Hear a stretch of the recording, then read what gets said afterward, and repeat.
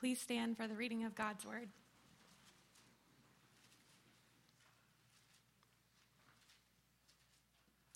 Luke 19, 1 through 10.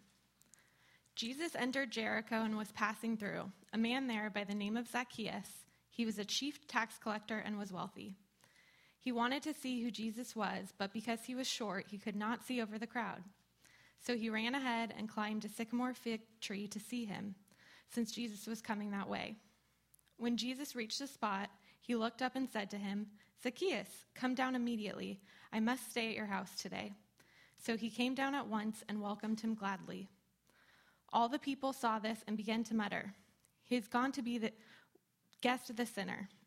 But Zacchaeus stood up and said to the Lord, "Look, Lord, here and now I give half of my possessions to the poor, and if I have cheated anybody out of anything, I will pay back 4 times the amount." Jesus said to him, "Today salvation has come to this house, because this man too is a son of Abraham. For the Son of Man came to seek and save what was lost." This is the word of the Lord.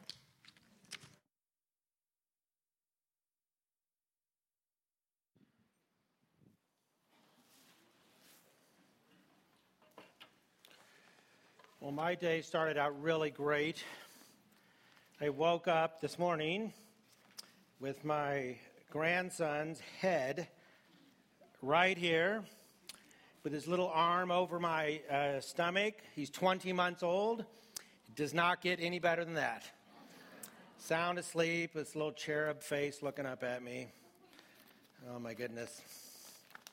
I learned it's not good to be a children's pastor. I was a children's pastor before I moved overseas and started EGM. And when we had our first daughter, I realized it's not good to be a children's pastor father. The dads have to be different than a children's pastor. But now that I'm a grandfather, I realize it's perfect.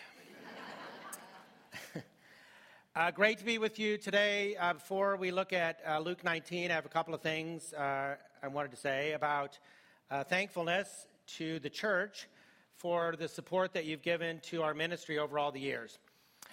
Grace Community Church, or Grace Fellowship started supporting us about 15, 16 years ago. And Marla and I moved to Poland in 1991. And my plan was we were going to help churches work with children for about 3 years, and then we would move back to the States, and I would be a children's pastor again. But God had a different plan, and today the ministry has work in 15 countries, and we train children's workers around the world, and I've lost count, but I think there's about 30,000 children's workers involved in training programs right now. And we have work on 5 continents, and we're producing Bible teaching materials in 9 languages now. And if it weren't for the support of churches like this one, and some people in this church who have supported us since the day we started, the ministry wouldn't be possible. So I just want to say thank you to all of you. And in a few weeks, on May 10th, we have our big spring swing event. It's a golf tournament during the day, a banquet, auction, a big, huge, all-day, wonderful event. We would like to invite you to attend. There's a big table outside with a bunch of banner things sticking up, and we would love for you to sign up and join us for that event. And then they also asked me to speak to you about the children's ministry in your own church, because you don't have to fly around the world to see God working in the lives of boys and girls. And so you have a great children's ministry in the church here that's really having an impact in the lives of boys and girls. And so in your bulletin, you have a little card like this. And I'm going to give you 3 reasons why you should fill that out. The first one is that children are the most receptive audience in this church, I can guarantee you. About 75% of all the Christians alive in the world today, did you hear that? 3 out of 4, gave their life to Christ before they were 15 years old. That's a big number. Children hear it. They don't make it complicated like we do. They don't get old and jaded. And they tend to believe it and act on it. And if you want to have an impact in this church, you can have it in the lives of boys and girls. Second reason is that children are really important to God. I had a professor in seminary. He's now with the Lord. He was a white-haired, a church historian, translator, not a children's worker for sure. He had white hair. He was kind of a maniac. Well, not a maniac. I'm a maniac. He was like a scholarly person. And his name was Jeffrey Bromley, and he said one of the characteristic features of Jesus' life and ministry was the attention he gave to boys and girls. So that's the second reason. The third most important one is if we don't get enough teachers, we're going to have to go with these. This is called Dave Puppet, and we're going to have to use them in the rooms because we don't have enough people to work with the children. So we need you to fill out the card and save our children from the Dave Puppet. Thank you, Carrie. I wish Dave was in here. All right. Let me pray, and then we can look in Luke chapter 19. God, thank you for the work you're doing in the lives of boys and girls in this church and all over the world. And Lord, I'm thinking about last weekend, boys and girls that are Muslim children in Jordan and Lebanon that are refugees, hearing the good news in churches in those two countries. And Lord, I pray that more children in this community around the world, in places like India and Russia, would know that you love them, care for them, and have a plan for their life. Thank you for this church and the impact they've had in our ministry. Thanks for letting us be part of your work in the lives of children. We pray in Jesus' name. Amen.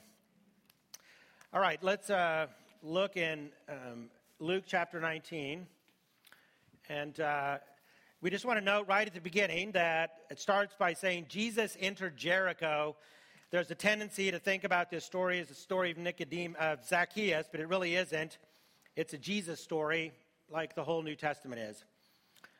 So, Jesus enters the city of Jericho, and Jericho is a very famous city, as we all know. It was the first city that the Israelites came to when they crossed over the Jordan, when they took possession of the Promised Land. It's on the west side of the Jordan. That was where they marched around the city 7 times. The walls fell down, and God gave them the city.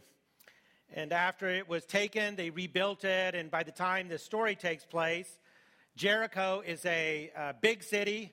It's got big balsam forests there that were famous all over the Middle East. It was called the City of Roses in Palestine. It was called the Paradise of God. Apparently, Jericho was a beautiful city. It was on the trade route between east and west. It was on the road that went up to Jerusalem, why Jesus is on it. And it was a famous city. It was a big commercial hub, and it was why taxation was a big part of the program in Jericho. So the problem in the time was that the Romans had taken control of Palestine. And the Israelites did not have their promised land the way God had promised them. They weren't in control of their own country. The Romans had conquered it. They had set up garrisons in the Palestine, and they were dominating the people of God. And one of the ways they did it was by taxing them. So the Romans would collect taxes from them. And it's safe to say that Jewish people were bitter about that. You know, we live in the United States, and we've never had this experience here, but I've seen it almost every country I've traveled in. There's been a time in that country's history where someone has had control of their country politically, militarily, and they've lived under oppression. And we don't really know what that's like in the United States. That's the situation here. Jewish people did not like it. They were bitter about it. They were frustrated. God had promised them the land. And now the Romans, the heathens, the Gentiles, have control over it, and they're taxing us. And taxation was a symbol of Roman domination of what should have been their land. Jewish people did not like that. Safe to say they were embittered about that. And that's the setting in this passage. So we're introduced in verse 2 to a man by the name of Zacchaeus. So we know right away that he's Jewish by his name. And then Luke goes on to describe him as a chief tax collector. You see it in verse 2.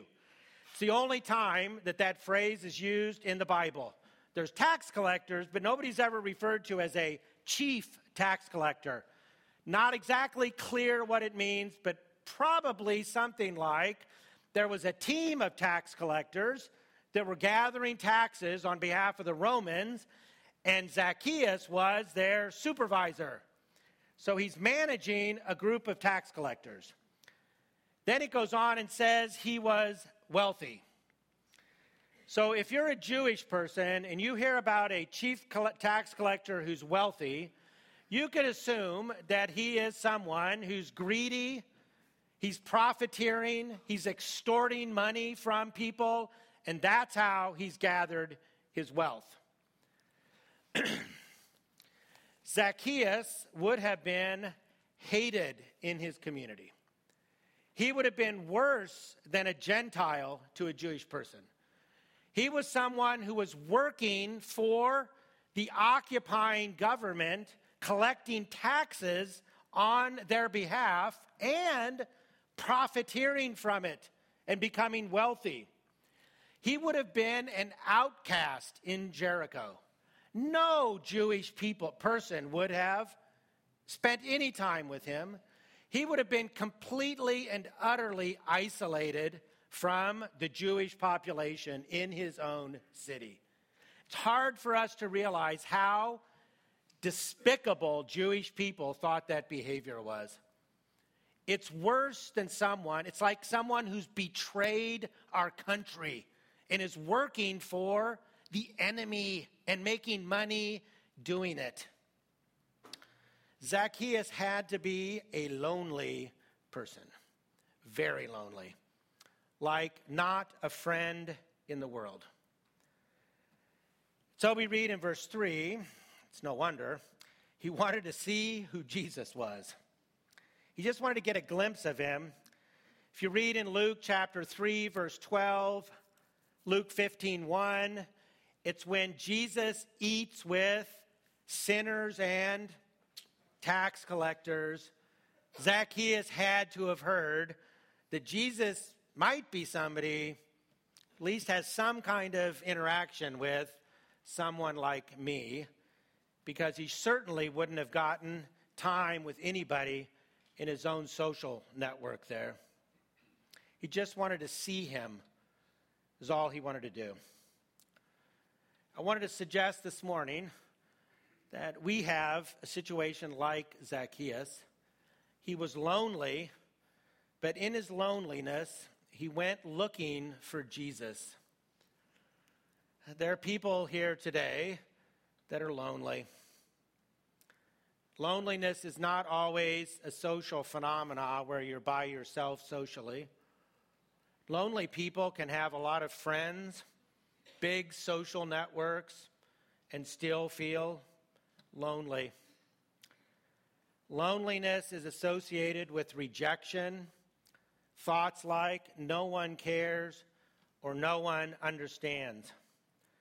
Loneliness can come from working endless hours, stuck on the freeways, as we heard, work all day long, trying to build the wealth, and maybe doing things that aren't exactly ethically right, and slowly building isolation into your own life. Loneliness can rest deep in the heart of a person who may appear to be the life of the party. One only needs to think of someone like Robin Williams. Some of us spend a lot of time pursuing physical beauty, health, and all the accoutrements of success. But deep inside, there's a place of loneliness, maybe even depression. I want to suggest this morning that everybody here has some little place of loneliness in your soul. And Zacchaeus is a reminder that when you feel that way, when you feel like you're all by yourself and nobody understands or no one cares, you go looking for Jesus. So verse 3, he was short, which I believe is why Dave assigned me this passage. Just saying. He didn't ask me to speak on Samson is all I'm saying. And it says in verse 3, he was short, a man of short stature. He could not see over the crowd. I understand that. When we went to London years ago, Marla was pregnant. And when we would go anywhere, they would it was like the parting of the Red Sea. They would let her through, and I just follow right behind her. And nobody in Jericho is going to give Zacchaeus leeway. He's a hated man. He's in the back of the crowd, can't see over, can't get a glimpse of Jesus. So he decides in verse 4 to run ahead, climb a sycamore tree, and climb up it and see if he can find a way to get a glimpse of Jesus coming that way. It's not a sycamore tree like we have today, like I know sycamore trees. I guess in the Middle East, they're bigger trunk. They have low-hanging branches, and he's willing to climb up in the tree. Think about it. He's the chief tax collector in Jericho. He's a man of wealth and stature. He's willing to climb a tree, kind of not a dignified thing to do, maybe even embarrass himself because he's so desperate to see Jesus. It's a reminder that when we feel lonely, we need to do what it takes to find Jesus in that moment of loneliness. Marla and I moved to Poland in 1991, and there was a couple there that had an apartment. They were leaving for about a month, and we lived in it. And Brittany was about 3 years old, and they were gone, so it was just the three of us. And I remember after about 3 days, we ran out of food, and I had to go out and try and get food. And he can't speak Polish. We hadn't started our Polish classes yet. So I remember I had some dictionary or something, and I tried to learn how to say, Chi pani ma sok pomarańczowy. Does the lady have orange juice? And I practiced and I went to the first store, and when I went in and said it, well, it didn't sound like that apparently, because she looked at me with like the furrowed eye look you get overseas, like I have no idea what you're saying. And she just looked at me and went, So I left there. I went to another store, rolled in there, and mustered up the courage and did it again. No response, just the furrowed eye look. I went to 4 stores. I went home with no orange juice and read Tom Clancy books for 2 days. I remember feeling so lonely because you can't speak, right? Can't talk to anybody, and you're all by yourself in another country. I was sending newsletters and reports to the U.S. about how great everything was going on the mission field, while at the same time harboring such a feeling of loneliness. I felt lonely many times traveling abroad when you're on a boat in Lake Baikal in Siberia and you're the only person on it that's not Russian, or on a train in India where they're packed in like sardines. I felt lonely even in my marriage. I felt lonely raising children. I've definitely felt lonely when I had to fire someone in our ministry. I felt lonely when we're looking at the budget. I felt lonely raising adult children.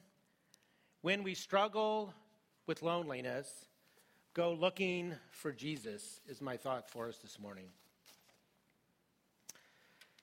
So, Jesus comes along, and in verse 5 it says, when he reached the spot, he looked up and said to him, when I first started studying this passage, you know what I thought? Because I'm a children's worker. Jesus reached the spot, he looked up and said to him, Zacchaeus, you come down, for I'm coming to your house today. I'm coming to your house today.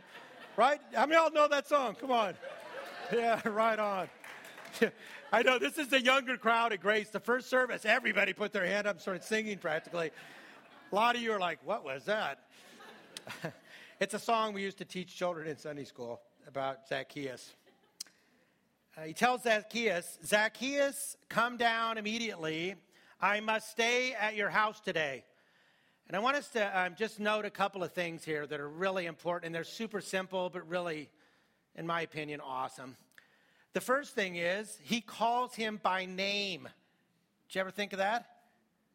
So I read one commentator, apparently he thought Jesus had like a protocol officer with him who came up behind him when he saw Zacchaeus in the tree. The guy came up and said, Zacchaeus, chief tax collector, Jericho. No, he looked up and he just knew his name and calls him out by name, Zacchaeus. Think about that. Now, we don't do this in English anymore. We used to, but in many languages around the world, names are really important, first names, especially your personal name. So you notice when I asked the lady for juice in Poland, I said, "Czy pani ma, does the lady have orange juice?" Because you would never say, "Do you have orange juice?" And you would never use her name, even if you knew it, unless she gave you permission to. In old England, even in early America, would the gentleman like a seat? Would the lady like to come in? And only when someone tells you that you can use their name, do you. Because when you know someone's personal name, it says something about the relationship that you have with them. And it's why it's so significant that he calls him by his name and lets Zacchaeus know immediately that you have some relationship with me, Jesus. And it should be important to each one of us, because my second thought is, I've traveled around the world, been in places like India, big countries with a lot of folks. Let me tell you, there's a lot of people in this world, and the thought that God knows every one of their names is something majestic. We should just spend a little more time thinking about that. That the God of the universe knows the name of every person, and you see it with Zacchaeus. And then my last thought is, when you feel lonely, think and remember that you are on the first name basis with God. And you have a relationship with him. He knows your name, and you know his. That's just awesome. So he says, "Zacchaeus, come down out of the tree." And then he says, "I must stay at your house today." And I want us to stop there about this staying at the house business. So in the NIV, the New Revised Standard Version, all the new translations, modern translations, they say, "stay at your house." But if you go back and look in the King Jimmy, it says, "abide." Wait, the King James, excuse me. The King James. If you look at the King James Version, it says, "abide at thy house." Abide. That doesn't sound like stay. So I went and looked. In the Greek language, this word is translated variously, and I quote, "to stay, to dwell, to lodge with someone, remain in a place, even live." So when we read in the translation, "I must stay at your house," it doesn't mean stopping in for an afternoon snack, cup of coffee, and I'm headed on to Jerusalem. He's going to stay there for a while. He might even spend the night. Zacchaeus responds in verse 6 by practically, jumping out of the tree, and he welcomes Jesus with joy. One commentator said, Zacchaeus may not have realized it, but he was saved the moment he came out of that tree. And then, verse 7, all the other people saw this and began to mutter. Ooh, pray tell. He's gone to be the guest of a sinner. Not just go to witness to a sinner, not just go to try to convert a sinner, not just go to give him a 4 spiritual laws. He's going to stay there, maybe for a while. And this is the guy that's a traitor to our people. He's worse than a Gentile. He's outcast in this city. And Jesus is going to go maybe even spend the night there. And there's a lot of murmuring and muttering. It appears that Jesus is going to stay there. It's not a hit and run evangelism. He actually cares about Zacchaeus and wants to show Zacchaeus the love of Jesus Christ.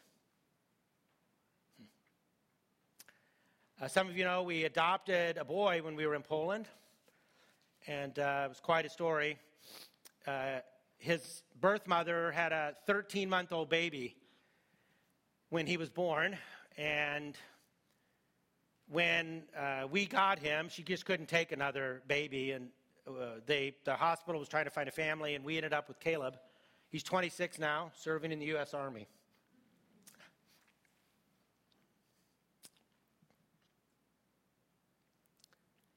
So we had to keep an arm's length from the birth mom. Her name was Malgosia. We didn't want to give any appearance that we were foreigners, trying to give money for a baby. And so we had to wait for the adoption process to go forward. And meanwhile, a lot of our younger friends felt it would be a good idea, and we encouraged them to go and minister to Malgosia. So they started, and it turned into quite a parade of our friends going to Malgosia's house, all of them trying to save Malgosia. Malgosia was not a Christian. They took spiritual laws, they took the wordless book, they took books, they took everything you could possibly imagine to try and evangelize Malgosia.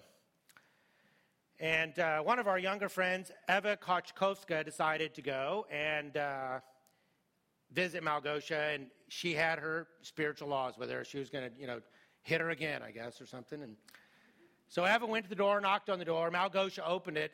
This story was related to us later by Eva. Malgosia opened the door, and she had a cigarette hanging out of her mouth. And Eva said, "Hi, I'm a friend of the Watts family, and I wanted to come and visit you." Malgosia said, "If you are here to tell me about Jesus Christ and how to become a Christian again, thank you, but no thank you." Cigarette back in and slammed the door in Eva's face. Eva was shocked, because that's exactly what she was going to do. So Eva decided, we love Eva, Eva decided to Christian lie. So she knocked on the door again. Malgosia opened the door again. I could picture Malgosia with a cigarette. And Eva said, no, I just came to visit. And, tucked her 4 laws in her pocket. She went in and sat down with Malgosia. Malgosia made tea, and they visited for a while. Malgosia asked Eva if she would go somewhere with her. So they left.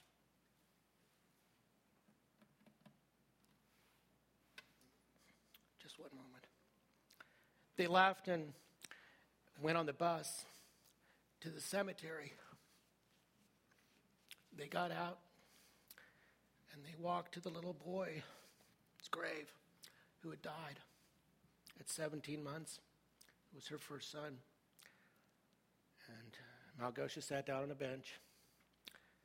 And Eva sat down next to her, and Malgosia took her hand. Eva said she just held her hand while she cried. Eva said the Lord spoke to her on that bench and reminded her that God wanted her to love Malgosia, whether Malgosia became a Christian or not. Jesus loved Zacchaeus, wanted to go and be with him in his home. Oftentimes, the very people that we seek to avoid are the ones Jesus would have us reach out to as he did, and not for the purpose of, as my precious wife Marla says, making them a project. It's to share the love of Christ with them in word and in deed. Jesus wanted to go to his house just because he loved Zacchaeus. So we read on in verse 8. A lot of murmuring. It's not good. People outside are murmuring. And so in verse 8, but Zacchaeus. But has to be in response to the murmuring and the muttering. They're all out there, that sinner, that tax collector. But Zacchaeus says, I'm going to give half of my possessions to the poor here and now. In verse 8, and if I've cheated anybody out of anything, I'll pay them back 4 times the amount. If you go look in the law, there's nothing in the law in the Old Testament that requires you to give half of your possessions to the poor. It's a statement of he feels so convicted, He realizes what he's done is not right. And so his response is he's going to give half of everything he owns to the poor because he's repentant for what he's done. He says he'll give back 4 times everything he cheated. You can go look in the law. It's not exactly clear. Exodus 22 talks about when animals are stolen and cheating. And Numbers 5 through 10 talks about when you steal something, you have to give back plus 20%. But giving 4 times what you stole is either at the requirement of the law or beyond it, because it's not about Zacchaeus meeting the requirements of the law. It's from a heart of conviction. He knows he did something wrong, and he wants to make it right. It's the evidence of a transformed heart.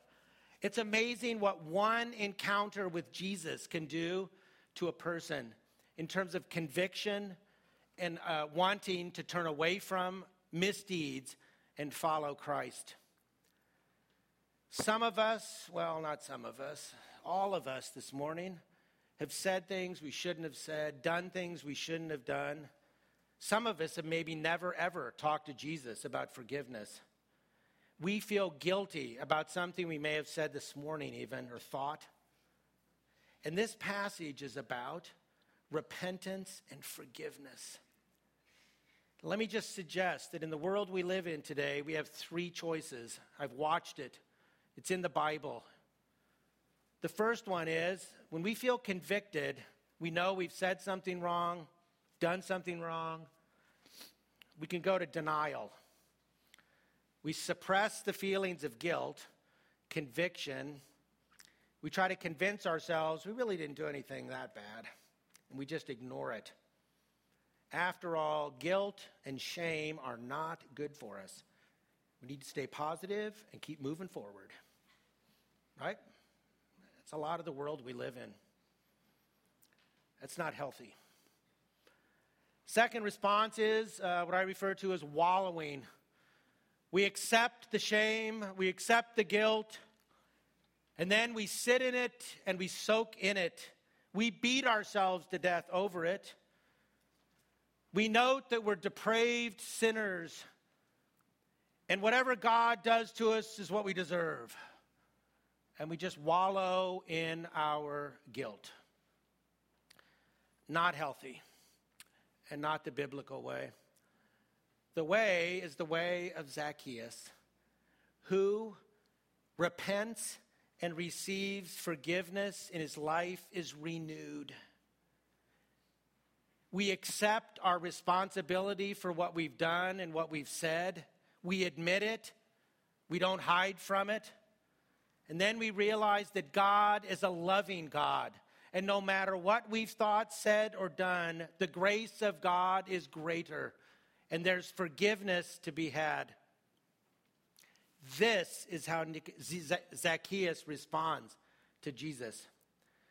And Jesus says in verses 9 and 10, "Today salvation has come to this house, because this man too is a son of Abraham. For the Son of Man came to seek and to save the lost." Notice he doesn't say, "Come to your house and come to you, a son of Abraham." He says to this house and to this man. It's in the third person, and it's crystal clear. He wants the murmuring crowd to hear. Don't be caught in your own self-righteousness. We are all in need of grace and forgiveness and renewal. All of us. Not just Zacchaeus.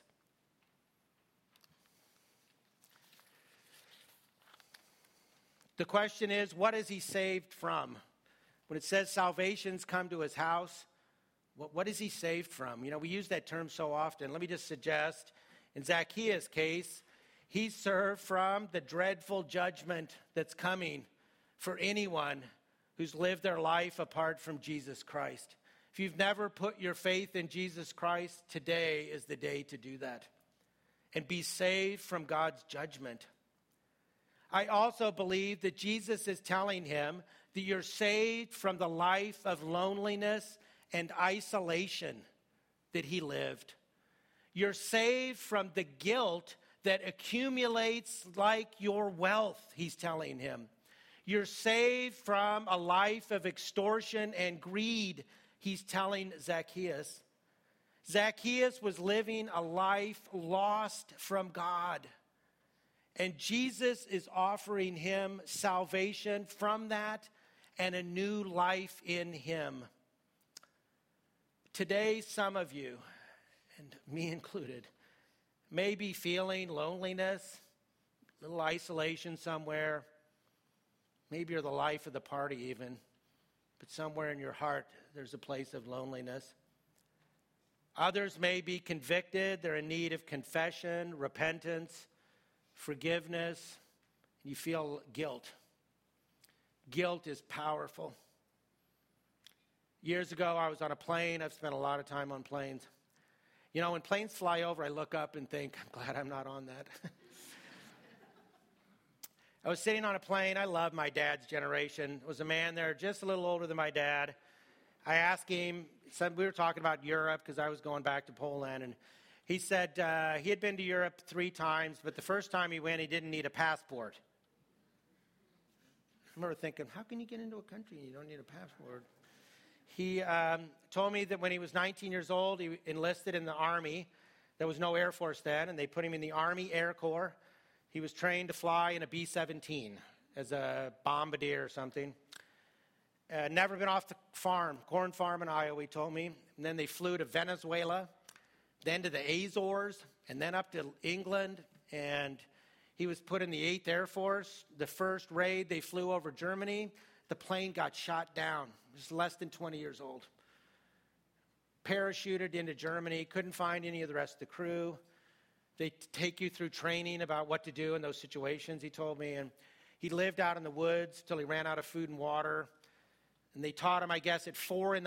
or something, when it's just before light, go in and try and find food and water in a small town and then get back out in the woods. And so he snuck in and was trying to break into a store, and a little boy saw him. Little boy ran off. Next thing you know, the gendarmes came and he was arrested. Sent to a Stalag, lived 2 more years in Germany till the end of the war, and survived. And made it home, got married. He was a grandfather as I flew with him on that plane. And he told me in 1995, he was going back to Europe to celebrate the 50th anniversary of the end of the war with the men and women that had served in his unit. And about 3 months or so before the anniversary, when he was to fly, he received an envelope in the mail. And amazing story. The envelope was from Germany. He didn't know anybody in Germany. And he opened it. Inside there was a letter in German and another one in English.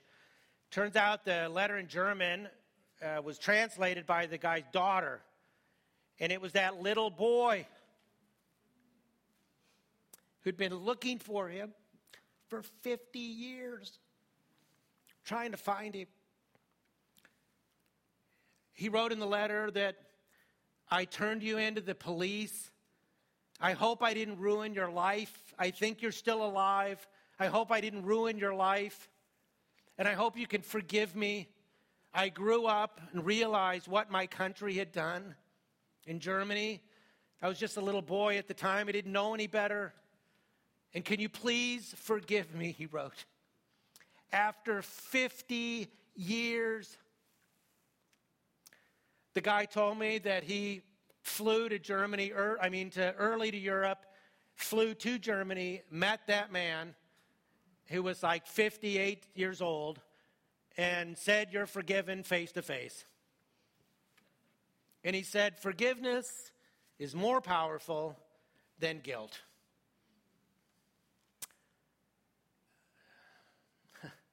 Some of you may be feeling guilt this morning, and there is no need. Jesus is ready to give us forgiveness just the way he did Zacchaeus. Some of you may be thinking of someone you need to develop a relationship with. It's not a project. Some of you may be feeling a bit lonely this morning.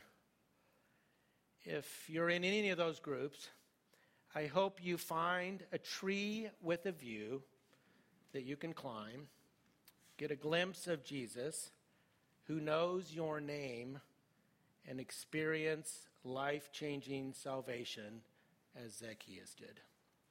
Let's pray.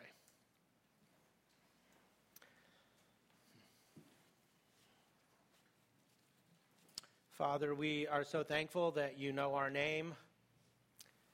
We're thankful for Jesus and for the new life that he offers each one of us. Those of us who have followed him for years, we're thankful for the grace installment we can receive today and the way that you're renewing our life each moment. Lord, I pray that you would minister to anyone here who feels a pang of loneliness or isolation. And Lord, all of us know somebody that we need to reach out to with the love of Christ, not as a project, but with your love. Help us to do that. And we'll give you glory for it. And we pray in your name. Amen.